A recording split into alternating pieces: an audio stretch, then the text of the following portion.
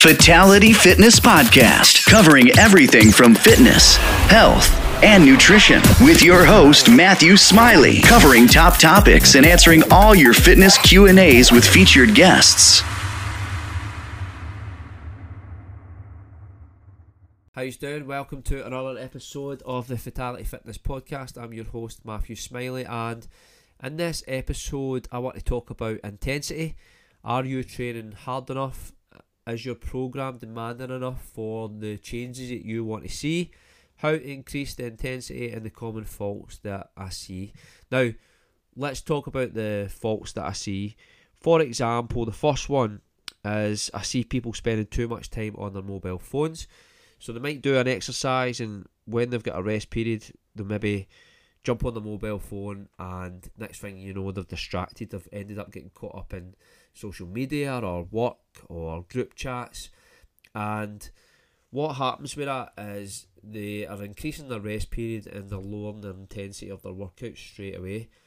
And it's so important to make sure that you spend the time that you've got wisely in the gym, because you might only have a limited amount of time. You might only have that hour in a day where you can actually do a workout, and if you're spending that with minutes on your mobile phone, then you're not actually pushing yourself to that within that time frame that you've got within that day. So best thing to do is maybe just put it on airplane mode, use it as a tool for music, or if you're logging data, try and remove all distractions that can possibly happen. I've seen even people still coming in with a notepad and pen because they know that if they use their mobile phone they'll get distracted.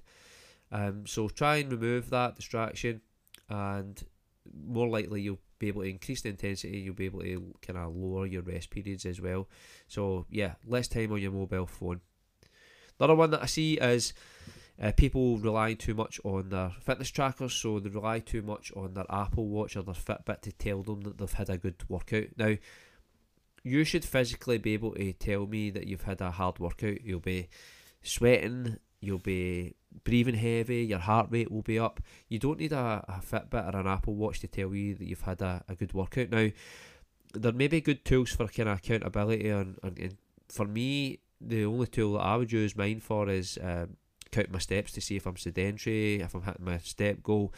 I don't use it for actual workout because I know if my workout's been demanding. I know when I'm training hard, so I don't need an Apple Watch to tell me that. And too many people kind of rely on that. I've seen some people come into the gym, they've not had their Apple Watch with them, they've ended up either putting in half a shift or they've ended up walking back out the gym. But at the end of the day, you don't need that to do a good workout. You should know yourself when you've done a good workout. So try not to use it. Again, they're not 100% accurate anyway, so don't be too reliant on that as an indicator for how hard a workout you've done. The other one is sticking to a rep range. Now, a rep range should always just be a reference. So for example, if I'm giving a client a training program, or you've maybe downloaded one and the rep range on it is 8 to 12 reps, that is just a reference to how you should get. If you say the goal's hypertrophy, you would look for maybe that rep range, but it's just a reference. If you can push yourself that wee bit more and get more fatigue out of the muscle, then go for it. Go for that extra couple of reps. If you can then go beyond that, and you're maybe going like 6, 7, 8, 9, 10 reps in reserve, then you know that it's not demanding enough, and that's when you look at increasing the intensity by increasing the load of the exercise. As long as you can keep the technique, then never substitute technique for load. But if you can keep the form, if still doing well in the skill, then you can increase the intensity by increasing the load of the exercise. And it's just a reference, but if you're getting way beyond that 12 rep range, then you know that the intensity is not that high, and that's when it's time to kind of step it up. Done it with a client the other day. Recently just came on board, gave him a reference. He was doing the rep range and then sticking the weight back up, and I'm like, nah, you've got way more in the tank there. How many more reps could you do? And he kept doing it, and I'm like, yep. Now that's an indicator that that's too easy. We need to then increase the load and make it more demanding. And we jumped up like, I don't know, an extra 10 kilogram or something. So it was a big increase to make it more demanding, and that's when you know you need to increase the intensity of that when we come to lifting weights. So ask yourself this in your workouts, like physically, how demanding is it? Are you sweating? So again, I understand that some people maybe sweat more than others. Some people, they sweat if there's a increase in temperature. But it's a good sign to see that you're maybe breathing heavy, your heart rate's increasing, you're sweating. It's a good sign that maybe you're starting to increase the intensity of the actual workout itself.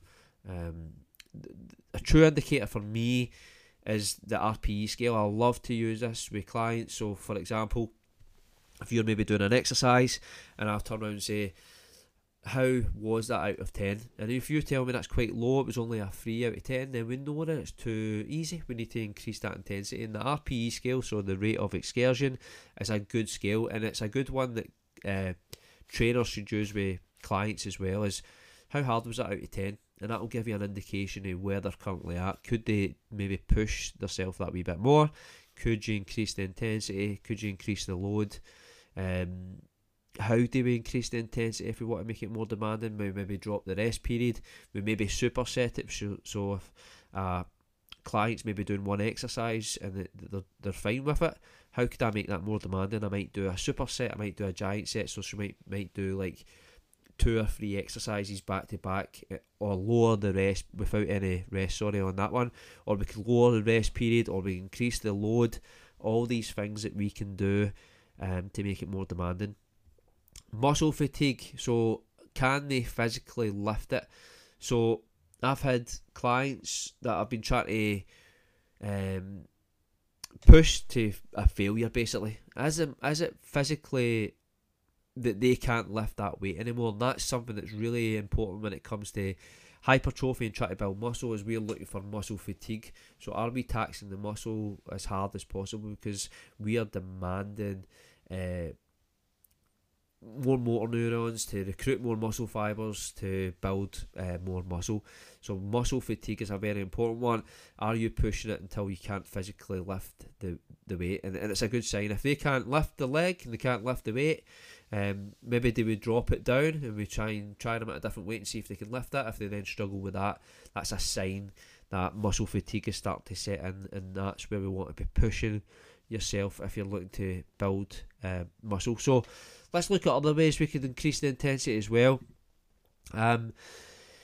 If you're playing sports and you're doing some form of condition, then you might want to look at increasing the heart rate. Now when I train a few boxers, I get them to increase their heart rate, and then this is where you might look at training zones. So you've got like the fat burn, you've got fartlek training, you've got interval training. But what I'll try and do is, because when boxers are fighting in a ring, they're working in a kind of 90% of their max heart rate during a fight. Like if you put a heart rate monitor on a boxer when they're in sparring or they're in fighting, you would see that they spend most of that time up in that red zone, and that's what I do, is I get them to train in that zone.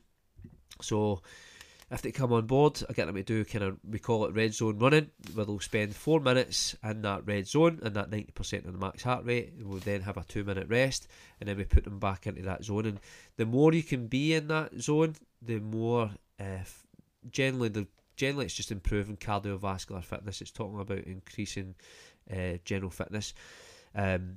The more it's being comfortable and uncomfortable.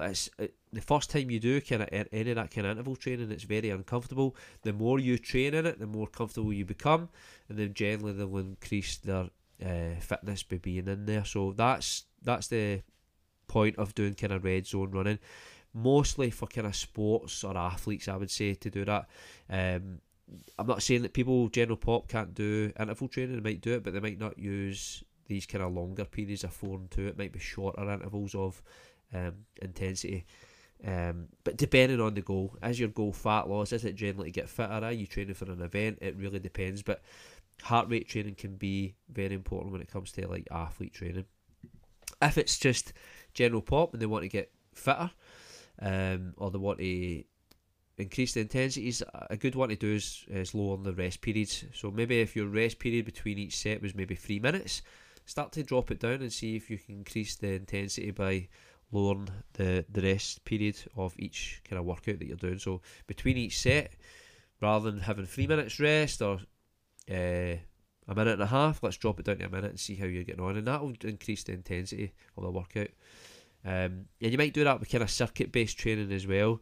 So maybe you might have done 30 seconds on, a minute off. I normally do it with people who maybe starting out first, as if we're doing kind of any circuit based training, we might do 30 seconds of an exercise and then a minute off, and then over time we might do 30 seconds to 45, then we might do 30 and 30, and just generally over time you'll see them getting generally improving cardiovascular fitness and just improving, but while doing that, increasing the intensity to make it more demanding. Because if they were just someone who done 30 seconds in a minute and they kept like that forever, then they're generally not demanded. That's what I was saying at the start of this, was does your program demand change? We need to keep demanding change.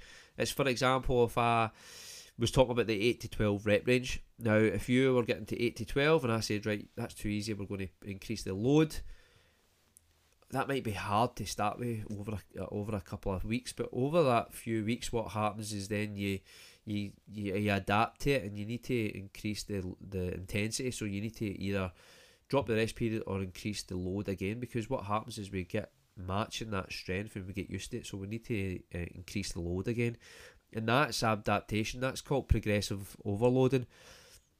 That's you progressively making it that wee bit more demanding for heart and lungs and for the muscles, to make them work that wee bit harder, because over time you will adapt. And then the last one here, as I just wrote, is supersets and giant sets. This is just like, as previously mentioned, supersets is just going from one exercise into another. You could do it as the same muscle group. You may have heard the term agonist, antagonist. That just basically means if it's a muscle at the front, you need to do the one at the back, so it compensates each other. But yeah, giant sets is maybe doing 3, 4, 5 exercises back in a circuit. Just basically increasing the intensity. That makes it more kind of circuit based. It's taxing and it's hard, but it's basically just increasing the intensity to the max. So all I basically done with my clients last night is I put them on this training, and then at the end of it, what we spoke about was how can you increase the intensity, or how can you see if you're pushing yourself towards pushing you to the levels that you should be at for the change that you want to see. So got them to write down the exercise, got them to write down how many reps I have wrote on the program, how many reps they completed, so do it to failure. So for example, as I said, if the reps were 12 and they were managing to do 20 reps, how many reps did they have in reserve, and then what was your RPE, so out of 10 how hard was that. And if they're the way down at 4 and 5 and 6, then we know that we need to increase the load, and then we'll look at it again and go, right, how many reps did you have in reserve this time, and then what was your RPE scale this time as well. And it's a good way to work out if you are working at the right intensity that you should be for the demand or for the changes that you want to see. So yeah, that's just a kind of podcast about intensity. If you've got any questions on it, let me know. But basically that is the way that you demand change, is you drop the rest period, you do supersets, you work to muscle fatigue with the right load. But the RPE scale is probably the most important one. Out of 10, how demanding was that, and how can you push yourself until you get to that 7, 8, 9, 10 RPE scale, where it then becomes demanding enough that you at an intensity where it's just, you know that you're working hard in the gym.